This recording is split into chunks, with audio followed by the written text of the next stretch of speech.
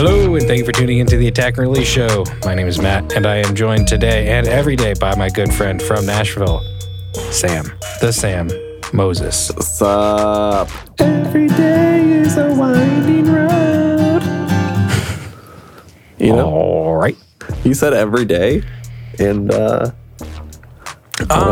segue to a song. Didn't make that connection. You know. Anyway. Welcome. Today, we are going to be talking about, I don't know, do you think this will be clickbait? I don't think it'll be clickbait. Because this is what we're talking about. Clickbait's like, if it's like, I'm quitting the podcast. Yes, that's cool. I don't think this is that clickbaity. This is interesting bait. Interesting bait. The fish looks at it in the pond, is like, that's shiny, I want to put that in my mouth. Exactly. And then hook, line, and sinker. Yep. Anyway, today we are going to be talking about when we choose to not go into the analog and really just kind of be like, you know what, this guy needs to stay in the box. And what that kind of looks like. And I think it'll be relevant for pretty much anyone and everyone who masters music, is interested in mastering music, or just kind of trying to learn a way to make a little bit more of a creative mixed bus, I suppose. Anyway, yes. Do you want to go into housekeeping? I would love to do housekeeping. I'm so excited.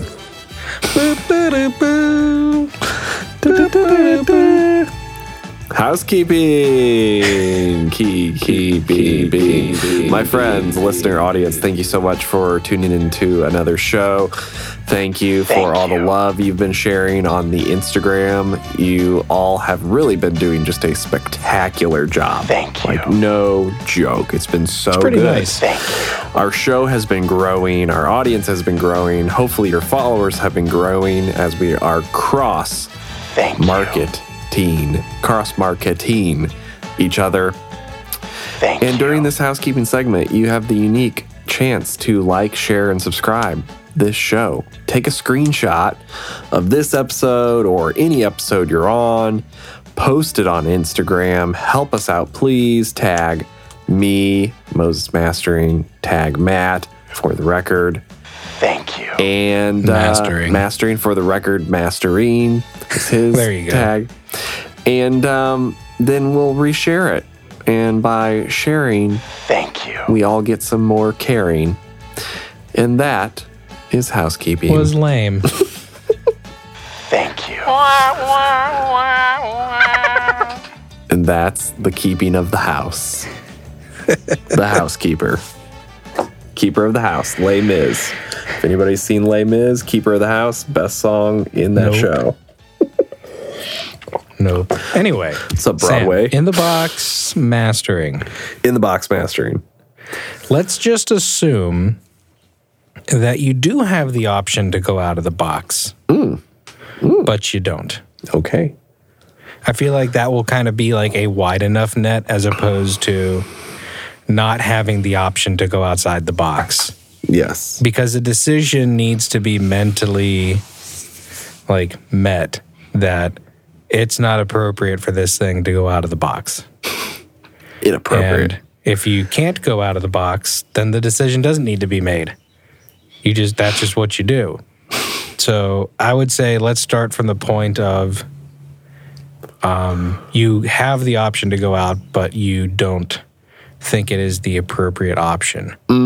So when do you decide, I think this needs to stay in the DAW? In the DAW. I mean, first thing I do is listen to the song.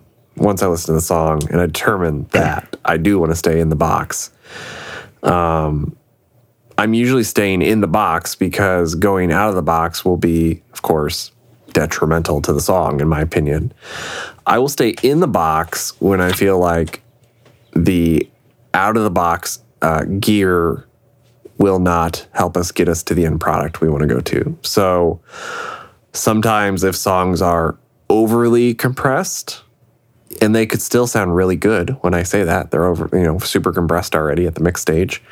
Sometimes going out of the box does not help that song in any way. It can get kind of even more dense or even distorted, I've found, if stuff is kind of heavily compressed already. And sometimes songs don't need to be bigger or more dense.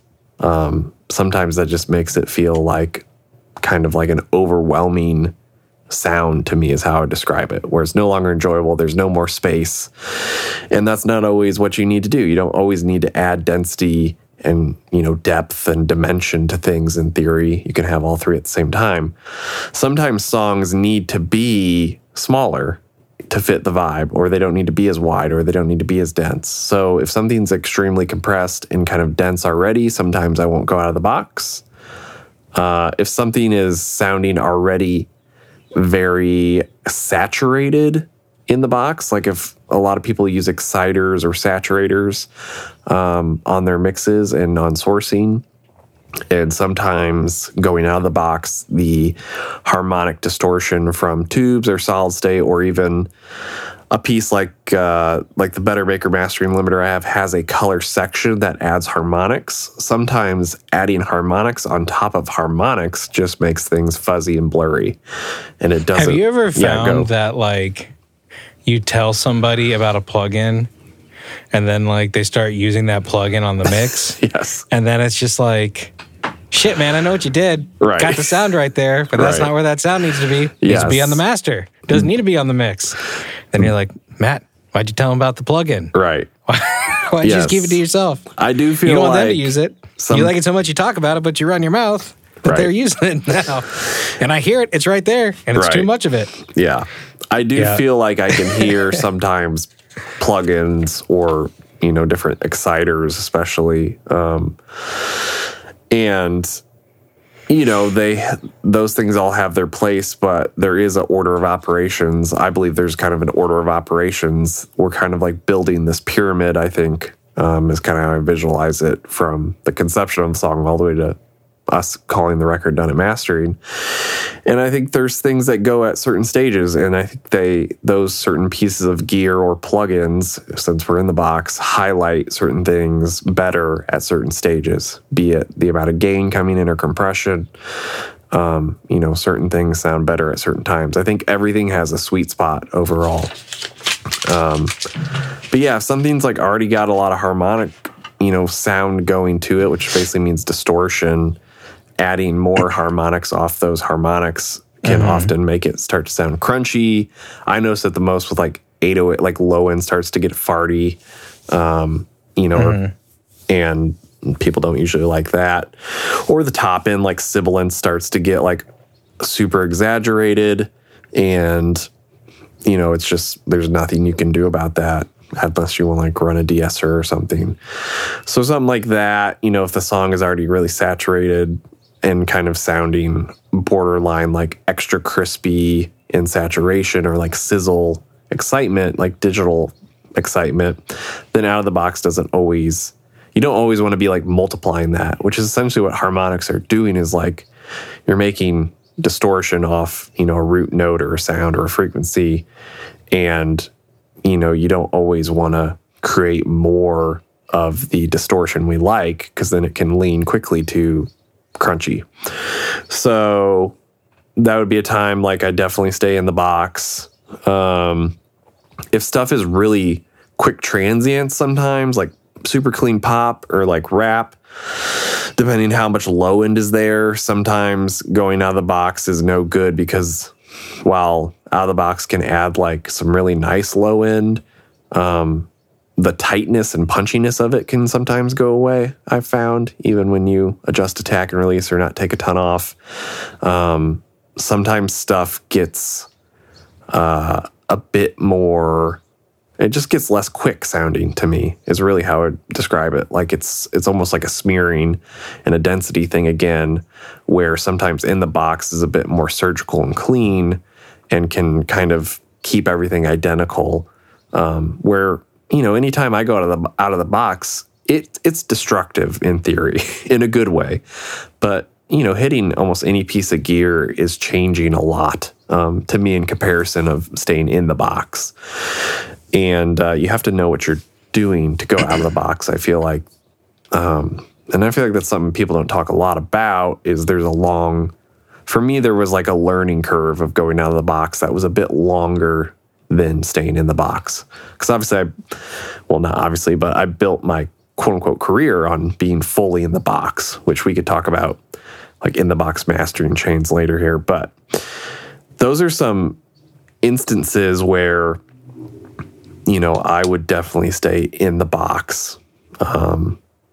The one last thing would maybe be if I think something quote unquote sounds analog already, which is like a statement I don't really believe in, but what people think analog sounds like is basically like round and warm.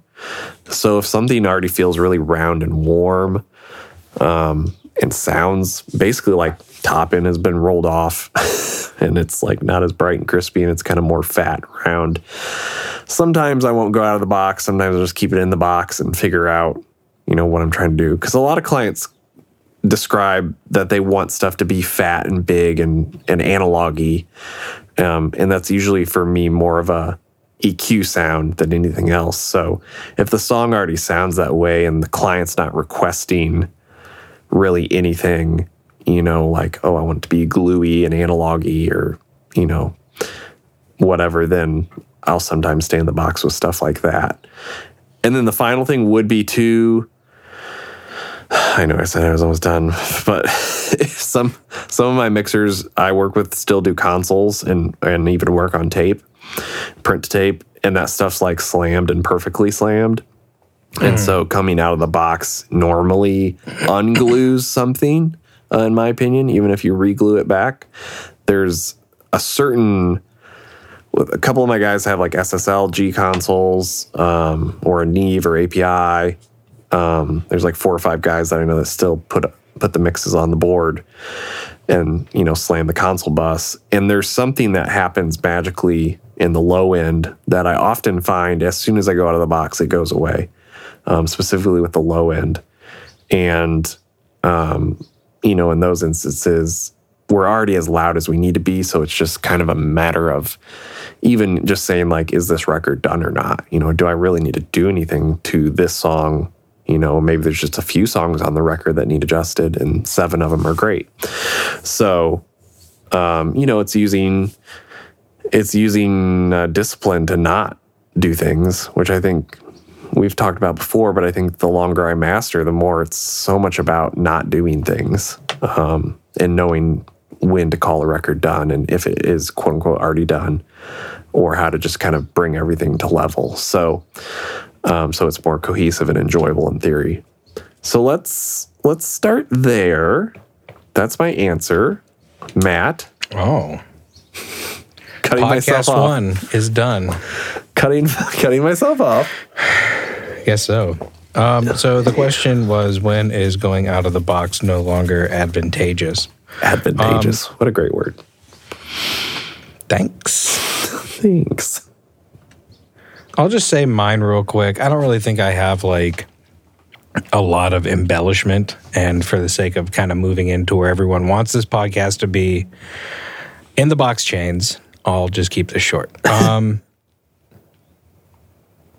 I have the song itself just can't do it. So like sometimes you'll get some songs in and you're just kind of like, man, there's no more dynamic range, or it's like, this is loud and that's fine, but if it's like if you get a mix and it's like -6, -7, or like -5, and I'm talking in RMS. Yeah. Like typically your dynamic, like okay, yeah, you can I could totally turn it down, but the dynamic range is probably like all chewed up, and so it's like the mix in its present state probably would not benefit from going out of the box. That doesn't mean the mix itself sounds bad, and that doesn't mean you need to ask for a mix revision. That could just be for, like, if everything sounds good, you could totally just do, if needed, like an EQ adjustment. You could do any type of sweetening that you want to do on your end, and then have like a final limiter to set like a final level, or maybe 2 limiters. There's not really a lot of need necessarily to be like, if it's a good mix, there's no need for it to be brought down. And especially if there's no like dynamic range left and stuff, and you're going to be like like a lot of gear doesn't handle that level well anyway. And so let's say you turn it down and then you're like feeding all this other processing into this mix that's not really able to like, it doesn't really have the headroom for any of that gear or any of the harmonic stuff, like as Sam was saying, to really enhance anything that's going on. Then it's like, it's kind of like up to you of, this is like we're doing more harm than good, and like kind of like the mastering engineer's mantra should really be like do no harm. So yeah, like the song itself just can't do it. There's no more dynamic range. Going out of the box just might make things worse. And then there's this whole thing, and I'm not trying to be a jerk. Some stuff just like sounds too junky, and it's like there's too much going on, or there was just something on like somebody's end that it's like nothing about going out of the box will benefit what is going on here. And that's just me being brutally honest, because sometimes you just kind of like reach that point, and it's like if a client like really wants to work with you, or like you were recommended or something like that, it's like, well, I don't want to turn down the client. They're like a great person and whatnot. And it's like the hands might have just been tied somewhere along the line. Like the tracking session might have been a little weird or something. I don't know. And like I said, I'm not trying to be mean. It's just like the reality of some stuff sometimes. And you listen to some stuff early in the morning and you're just like, well, this is going to be a long day. And it's like everyone has days like that. And that's totally fine. It's just kind of like where the project is when it gets to you. And if it just won't benefit at all just from like how everything is going, and it's not something that it doesn't need to be like, hey, can I like this isn't something I don't work on. Like, it's not like to that point yet. You're just like, yeah, nothing I do going out of the box would really help what's going on here. And so I think that's as nice as I can say it. Was that mean, Sam? No, I don't think so. I think some stuff just sometimes is a little sonically challenged, and we'll leave it at that. Right. Okay, so let's get to the part of the episode everybody wants to be at. So we've already made the decision that we're staying in the box. That this is where we're going to live for this session, however many songs it is. What type of plugins are you using for like your in the box chain? Right. And there's like kind of like a funny like little. It's not like an anecdote, but it's just like a thing. Yeah, it's definitely not an anecdote. Every time I say that I don't like using something. Yeah.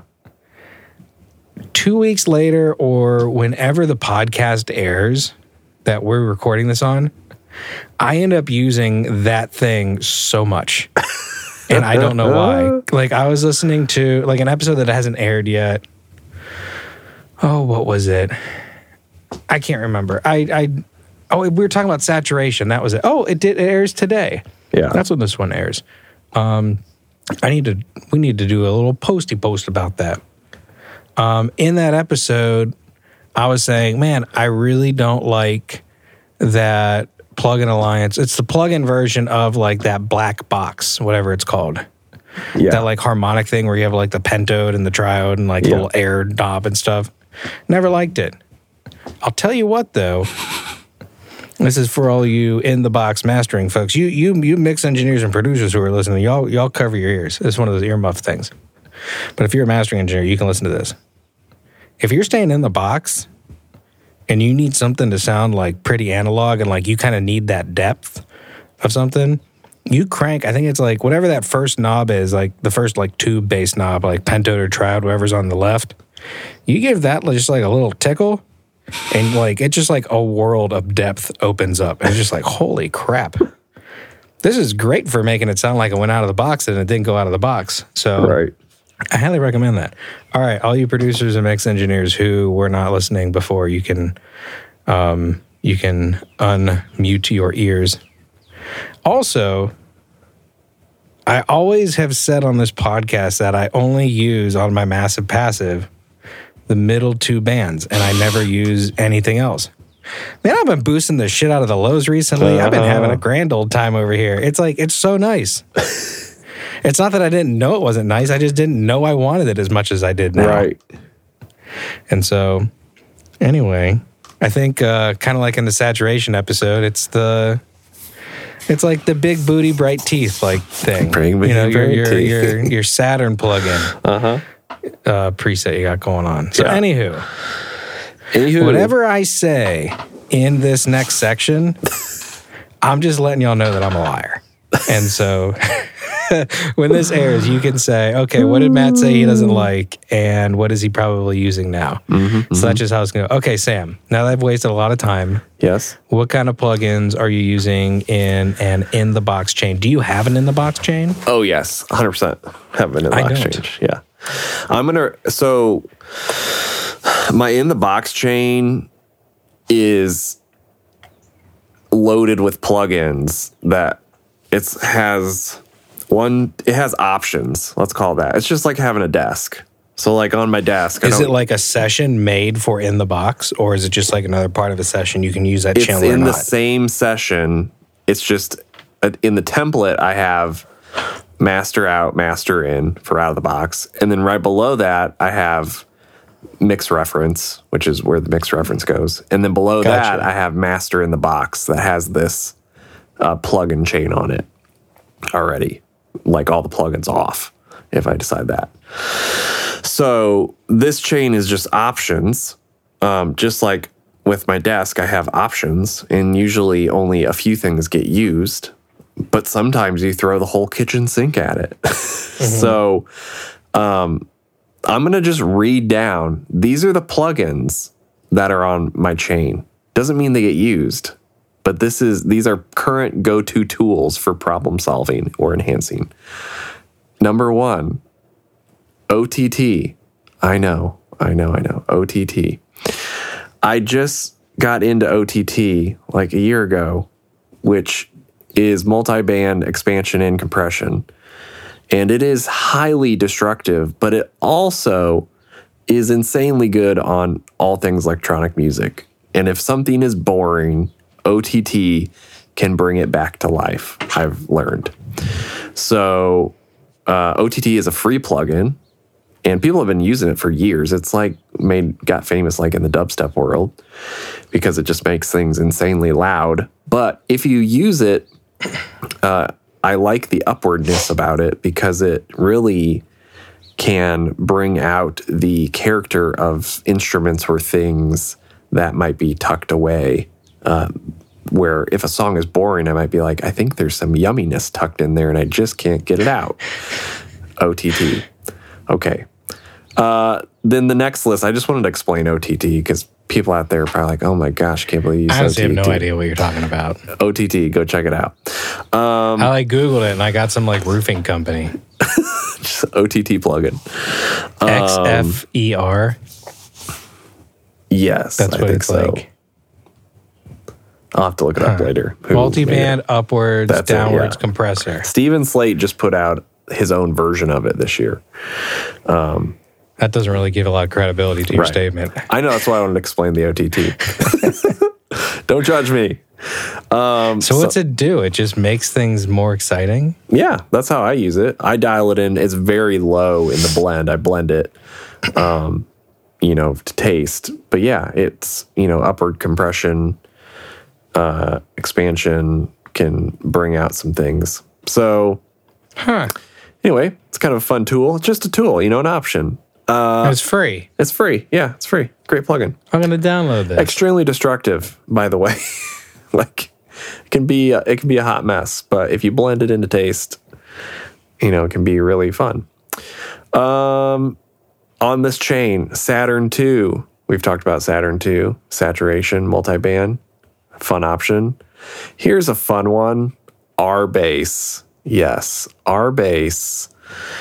When a mix sounds super thin, R-Bass can come save it. It basically creates bottom end and low end that you didn't hear before, and it creates a harmonic extension so your ear connects the tangible with the feeling of low end bass to trick your ear into thinking there's low end. R-Bass, to me, can be killer on rock because a lot of rock gets thinned out because people are pushing their stuff way too hard. Well, this is like that over compressed section or situation where Going out of the box is not going to be good, but I need some low end feeling. And so R-Bass does it much more cleaner without adding this overly nasty density that analog can add on a overcompressed mix. R-Bass, super great. Oxford limiter, Oxford inflator. Dope. We've talked about both those before. Oxford limiter I like to use just for the enhance. I don't use it for limiting ever. Never, ever, ever. Use that limiter for limiting. It's too slow on the release. Just it slow. doesn't work. Yeah, it sounds like 1999. But the enhance, to dial in mid, top end harmonics, you can pull a vocal forward, you can make guitar sound awesome. Use that. Oxford inflator. I find the Oxford inflator goes from like 0 to 100 real quick in density. It can almost make low end sound flubby quick to me, where you've lost punch. So I'll dial in the character section or whatever that part is called. I can't remember. Dial that in. I like the split band mode on it. I believe that's what it is, split band. And don't kill me if I can't remember every function on this plugin. I don't use the plugins too much. Next, passive EQ.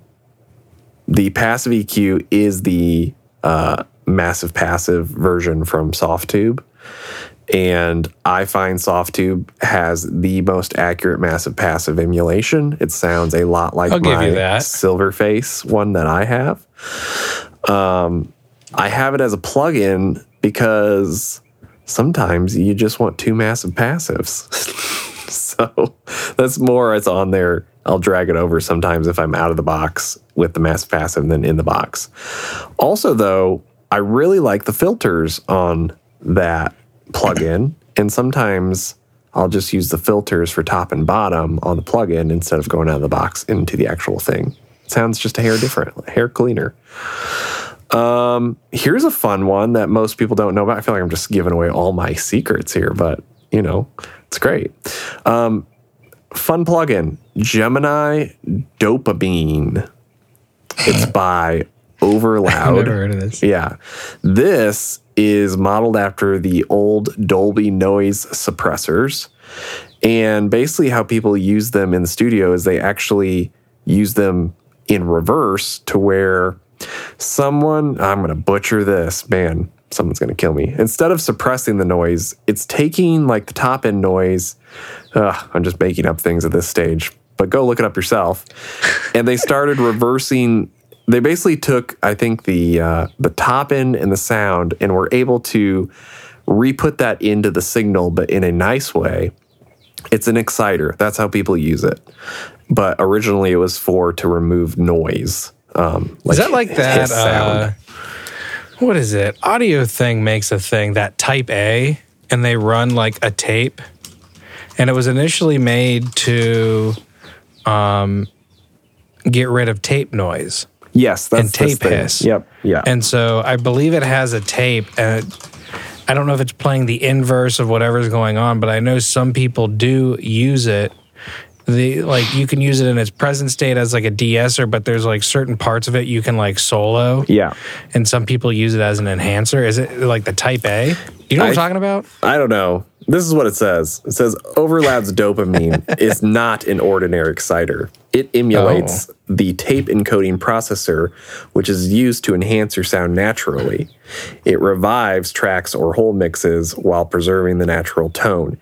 This is what is different about it, and this is what people did with the hardware, is it does not introduce any new artifacts like exciters do. It dynamically balances the current existing harmonics that are already in the audio, and rather than generating new non-existent harmonics by over-synthesizing them. What does this do? Basically, it just adds more yumminess that is already in your mix without it becoming like overly bright and adding like fake harmonic stuff. So it's supposed to mimic the two classic processors, the 180 and the 361, which I believe is the Dolby stuff. Anyway, this plugin is bonkers, like for anyone at any stage, because it really does make things come to life that feel dull. and it has a wet knob on it, thank God. So you can dial it in taste. And it also has compression in it, which I never use on it because it feels really grabby. But the blending of it, oh my goodness. For some dull stuff, it can make it just shine. You'll fall in love with that one. Okay, I'm gonna move a bit quicker because I want you to talk, Matt. Sorry. Oh, I don't care. You're all good. The SSL native saturator from SSL sounds like an SSL console. I've used many a console. This sounds like the console when you push it. Super cool plugin. It has second and third order harmonics. It has depth and width, which is a really fun thing to mess with. And then driving it and messing with the input outputs respond a lot like the console. It's very cool. Closest thing to a SSL console without having one, in my opinion. Sounds way better than CLA's mix bus or whatever whatever Waves has done to mimic SSL. Surprise, surprise, SSL, the company, has done it better. Vitamin, I don't use it. I don't know why it's in there. Vitamin is a Waves harmonic exciter, multi-band. I don't ever use that. Delete that. The last few things are like limiter options or limiter coloring. Tokyo Dawn Gentleman's Edition limiter. I adore really that thing. That man, secret weapon. It's a secret weapon out there. Matt Huber turned me on to that. My other favorite Matt.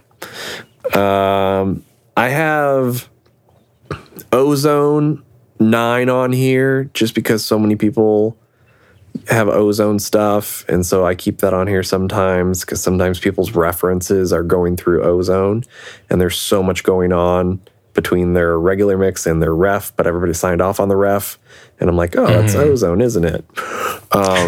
So it has a sound, right? It has such a specific sound, so you gotta like keep it in the mix, right?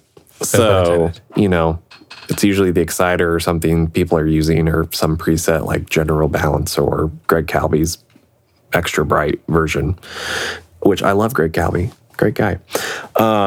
But anyway, people use presets out of there all the time for their references, so I just keep that on hand because it is doing a ton under the hood, and sometimes I like the way it sounds, but I just want to have have access to that. Then L1, L2 limiters, back to back, just different sounds. Love L1, L2s still. Logic standard EQ, watch out. That's my EQ. If I'm in the box. That's so funny. If I'm in the box, it's Logic's channel EQ or linear EQ. And then Fab Filter, Pro L2, catching just the peaks, And I'll adjust the character setting based on what I like. For sure, love the attack and release knobs on the Fab Filter limiter. I think that's where it shines in its attack and release settings more than anything else. And that is my in the box. That's the in the box. That's everything that sits there. Usually I'll pick 2 or 3 things is what I'll do. Kind of like on the out of the box. Just need a few things depending on what the song needs.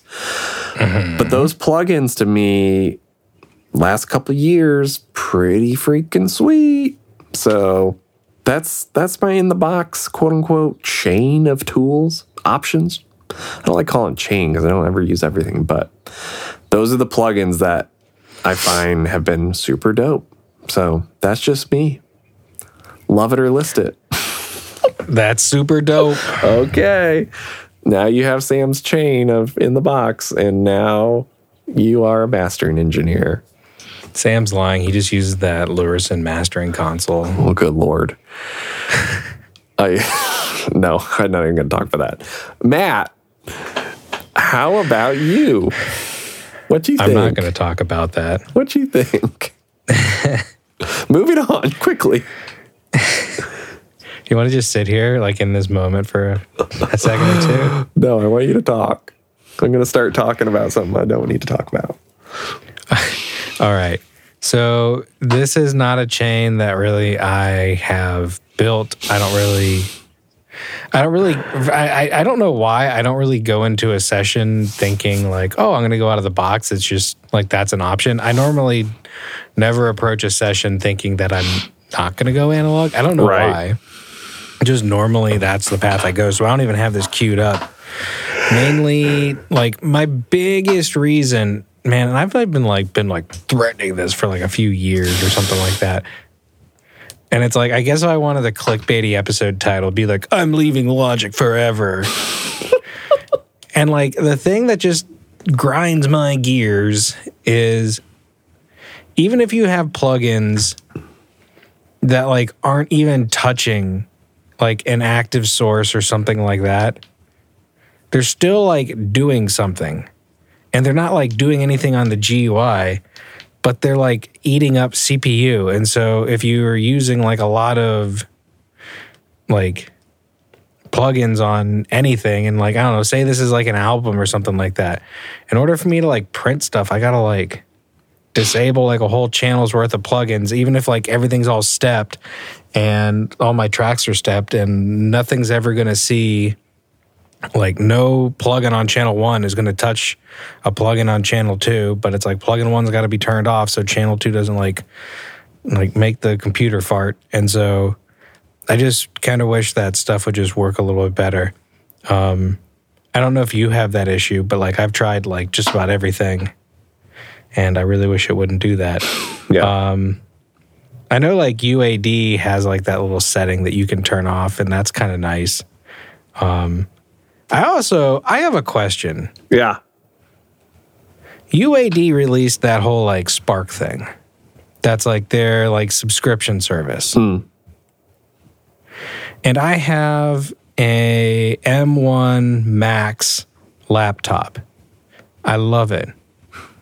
But I hate that I can't use like natively just UAD plugins that I've paid a lot of money for and that I own. And there's no way that anything in a UAD satellite is going to be better than what's in an M1 like Max chip. Like the DSP is just like not going to be there. Like the processing is not going to be there.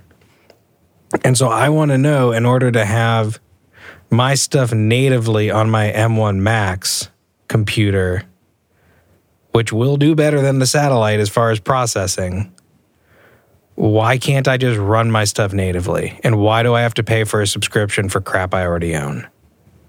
That's kind of BS to me. Anyway, rant over. UAD, you can respond to the comments. I don't use anything UAD, so I don't know.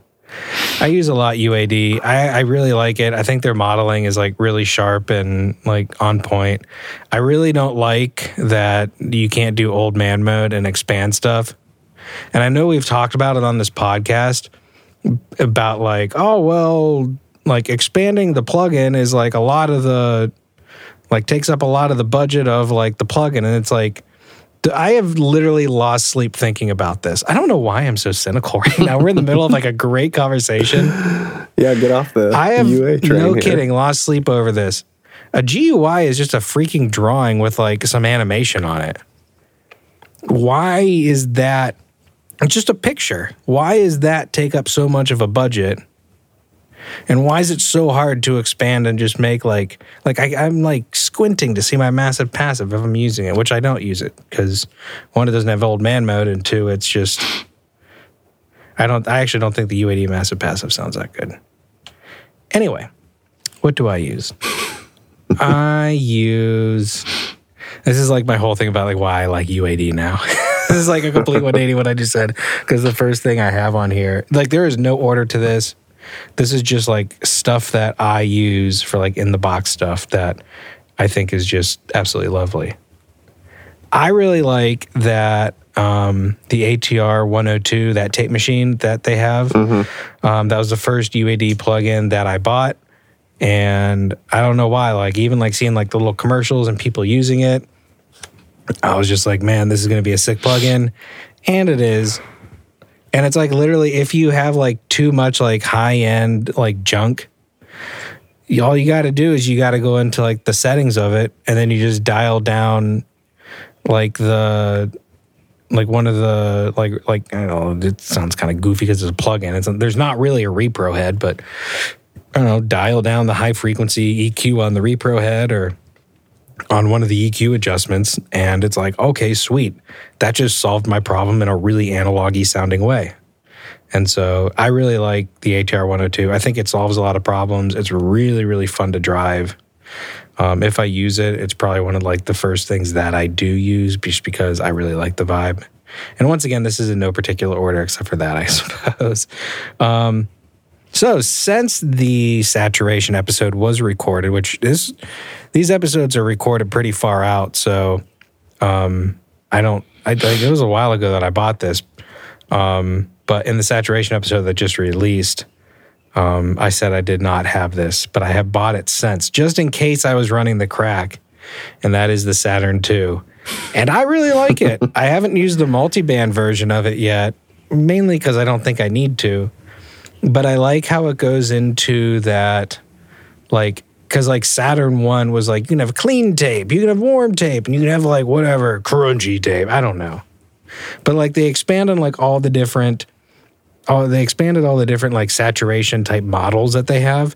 But then they also like went like, if you don't want clean, it's like, we got subtle. And so I bought it and I really like it and I really enjoy what it does. I think this is such a funny sentence. It saturates in a cleaner way. I don't know why. I think just everything just moves and works a little bit better. And so I like it a lot. On the FabFilter side of things, I really like the Pro L2. Man, if you just like want to get level and you want just like cheap level, the Pro L2 as a clipper is just like kind of fun and nice. It doesn't like, I don't like driving a lot into it just because I don't really like the sound of the input gain over a certain level.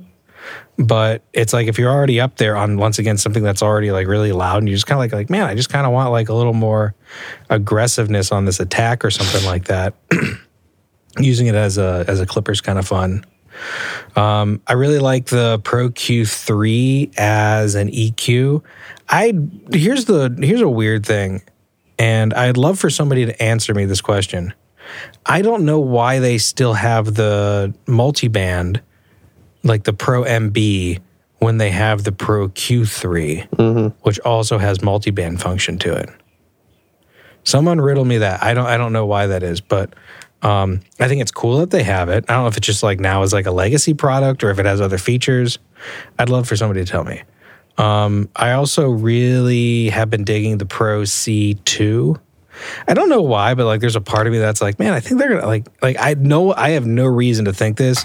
I'm just kind of like, man, I have like a gut feeling they're gonna upgrade this soon because it's like kind of an old compressor as far as like I don't know what they do, and they like update stuff and they make stuff really cool. I don't know what they could do to make it better, but I really like it if you just need like a really, really, really quiet compressor with a sidechain feature.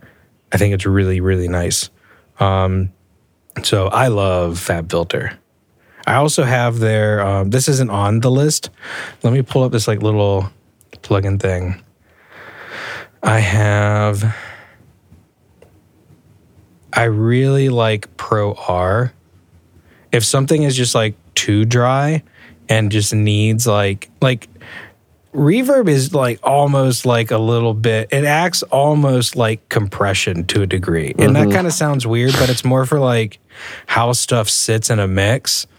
And it can really just like glue stuff in like a compressy type way, but it's not compression.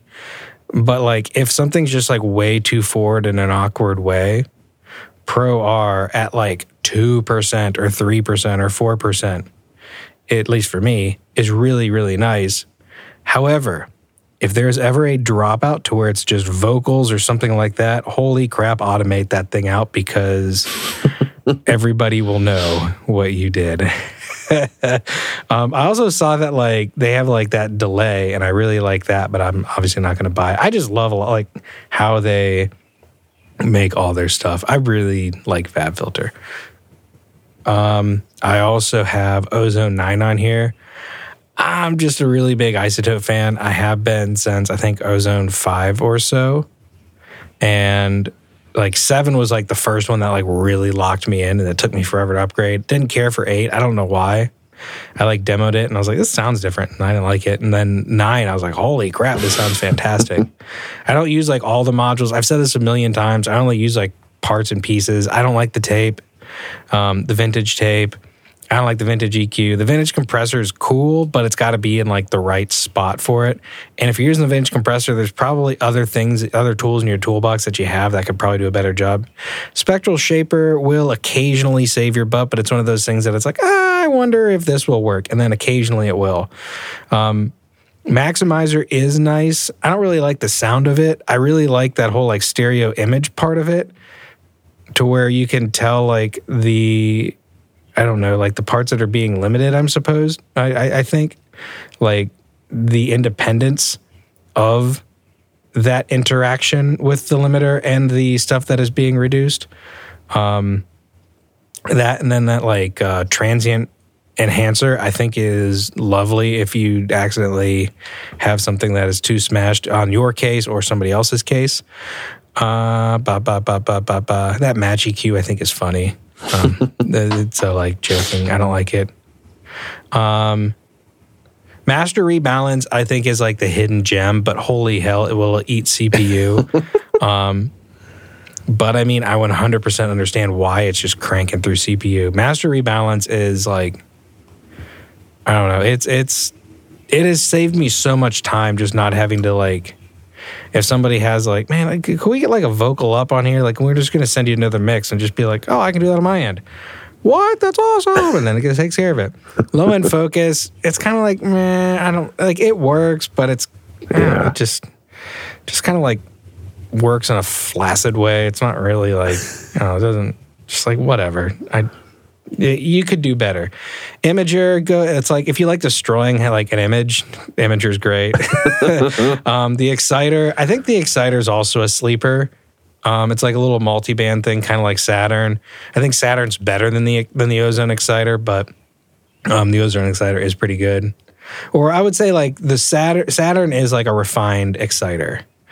I think the EQ is pretty good. I really like the dynamic EQ on it. I don't like it as much as I did like when it was on 7, but I really like the solo feature on it. I think that's cool. I do not like the dynamics at all, like the compression and the multi-band compression. I like just the regular thing. I do not like that at all. So like if I'm using it, it's like I might actually use like the vintage limiter for a bit of a vibe, and then I might use. By the way, like that, like there was like an old preset in like 5 that was like the style of it or whatever it is that you can like dial in on the right. Like it was like 1.64. It's like my stuff's always set to that vintage limiter. For some reason, it always sounds killer.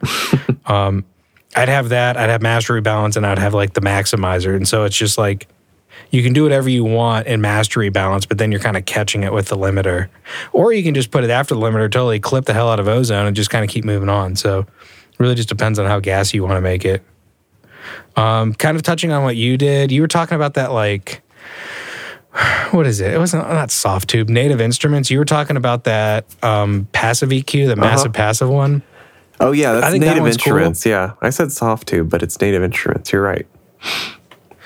I really like it. It's fun. I'm more grabbing like the enhanced EQ, but like the top end can kind of get away from me if you're not careful. Mm-hmm. I think, and that one is trying to mimic the Manley Pultec. And as far as like the Varimu, I think that one has a long way to come before it's like a Manley Varimu. I still like Soothe too. I know I was like talking bad about it in like a gear episode or something that was overrated. I'm a freaking liar because I ended up using it on the next session. That black box that Plugin Alliance has, I'll totally walk back what I said about it in the saturation episode. If you're in the box, it's like Black Box Audio Design HG2. If you're in the box and you just need something to sound like a Crankmore analog, it's nice. I also really like that NIF Soma that came out. I bought that on day 1, and I'll keep my comments on what I think about Plugin Alliance to myself because I still buy all their stuff. But I think their emulations are like probably like top in the game. I really like what they do. I also like that Lindell. It's Lindell's copy of the 2254, the Neve bus compressor. Mm-hmm. If I have something that's just like way too transient and can totally use a vibe of the 2254, then I have no problem dialing that in. That compared to UA's version of it, I don't think UAD's version comes close to like how vibey Lindell's version from Plug-in Alliance is. I think that's fantastic. Speeding up, I cannot stand like really crazy top end. I don't know, it's like just a massive pet peeve of mine. So normally stuff you'll hear from me is like the top end is like pretty tamed. It's not like tucked away like, oh, I'm gonna like, I'll show you like none of this like crazy stuff. It's just I don't really like harsh top end. And so if it needs to be there, I'll totally let it live. But if I have a chance, I'll totally like just chop it off at the knees. And so the Weiss de-esser, I really, really, really like that one. I also that's on soft tube. I also really want the compressor and the maximizer. I just don't have $1 million right now to spend on plugins. And like all that Weiss stuff is so expensive on there. Of course, the Oxford Inflator, I really like it. It's like definitely a staple. I do not like the limiter really. Every time I use it, I'm always like, man, why am I using this? And then it's always like so late in the chain that like the limiter is being like it sounds weird. It's like I was gonna say it's being tickled or like some signal is going through it to where it's exceeding the threshold and there's attenuation. And then I'm like, man, that release time sucks. And so like I just never use it. That's a waste of money. I don't use this and I don't recommend it from the mere fact that I want to use it on something. And so I'm going to say that I don't use it and that I don't like it, that I don't recommend it. Sam recommended that SSL X Saturator to me. But I also bought that Fusion Vintage drive that they have. And I have not been able to get it to work on anything. And I was just like, man, I just want to hear this like work in a good situation. And I haven't been able to. And so I'm going to say, don't use it. I hate it. I can't stand it because I like secretly next week I want to try it out. Tokyo Dawn Limiter Gentleman's Edition.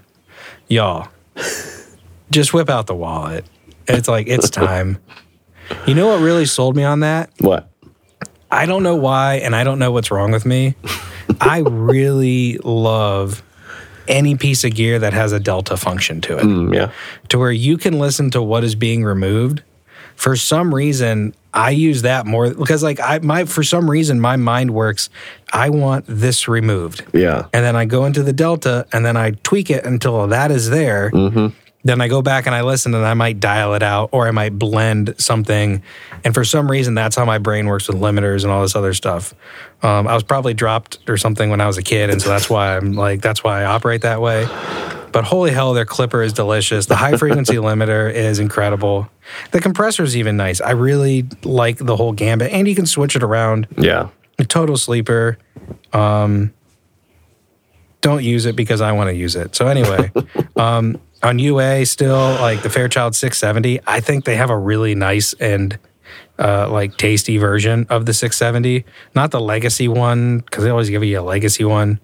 But yeah, also, I think a lot of people would be surprised to know how often I use an LA2A, mainly from UAD. And it's like, if you just need like just like overall non-side chained like compression or glue or just something, an LA2A is an LA2A, and you know what you're getting. And yeah, I really like that a lot. And then the other one that I don't know if I ever talk about this ever, and it's so weird, but you can just kind of get a really cool hi-fi vibe out of it, or you can just kind of turn something into a mess, if that's like what's asked for, I guess, which isn't often, but you can make it sound hi-fi, you can make it sound really whatever. Waves, which I have like 3 Waves plugins these days. But they do have old man mode, which I love old man mode. That 200% like blow up on the thing. That's pretty nice. I also have my eye on the clock, Sam. Yeah. That Abbey Road vinyl thing, to where it's like you can play it on the little turntable, you can play it on the what's it called? On the cutting desk. You can play it on like after it's been quote unquote pressed or whatever. And just like all the emulations and stuff that they have going into that, you can play it through like their little like EMI desk or whatever it's called. And just all the little different variables you have are just so cool. And then I really like vinyl just as like a listening format. And so like you can even like switch the playback cartridge, from like a DJ cartridge to a moving magnet to a moving coil. And you switch it from moving magnet to moving coil. It's just like, holy crap, this is Steely Dan now. And it sounds fantastic. And yeah, so anyway, that's what I do. And not all of it, maybe like 2, 3, a handful at most of those things. It's normally not too difficult to take it kind of like to like another level. I actually could probably talk about this for another hour, but we don't have another hour. And I actually have like a whole nother set of notes of like other things that like where this episode could have gone if I didn't go so long. We'll do a V2. We'll see how V1 goes and see if people want a V2. I'm sure this one's going to go over great. Any like gear episode plugin or whatever. Right. Oh, can I say another rant? Yes. If you're selling your plugins on Gear Sluts, don't do that. No one wants to see that. No one goes on Gear Sluts to buy plugins. It's not do you go on Gear Sluts to buy plugins anymore? Gear Space. Gear Space.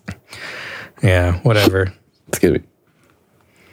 Anyway, I've never bought a plugin off of Gear Sluts. And like there's this guy from Spain just like listing like 3 pages of plugins. It's like, dude, please stop.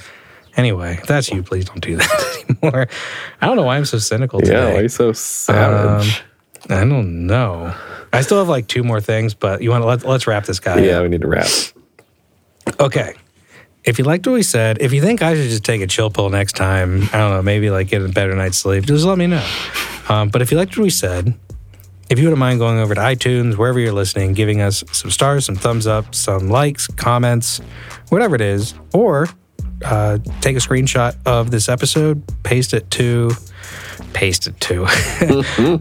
pop it into a story on Instagram or Facebook or wherever you are, and go ahead and say, I love the Attack and Release show. And that would be fantastic. If you need a mastering engineer, Sam and I would love to be your mastering engineer. Sam can be found at Moses Mastering, and I can be found at For the Record Mastering. If you like this beat, Sam made it, and thank him for making all this music. He has not repeated the same one twice. He's amazing. That's amazing. Also, if y'all are like on Instagram or email or whatever, and y'all are giving us feedback, thank you so much for that. We love feedback on the show. We love hearing people who have thoughts and, hey, this could have been different, or I loved this. And so we kind of like everything. And if we don't agree with it, we don't agree with it, but it's like, it's, I mean, it doesn't mean that we don't appreciate the feedback, and I'm introverted as heck, so I'm going to be thinking about it for the next week. So, anywho, we got to run, and whatever you're having, morning, evening, afternoon, have it on a good one. Cue up the music, Sam. Kyoane. See y'all.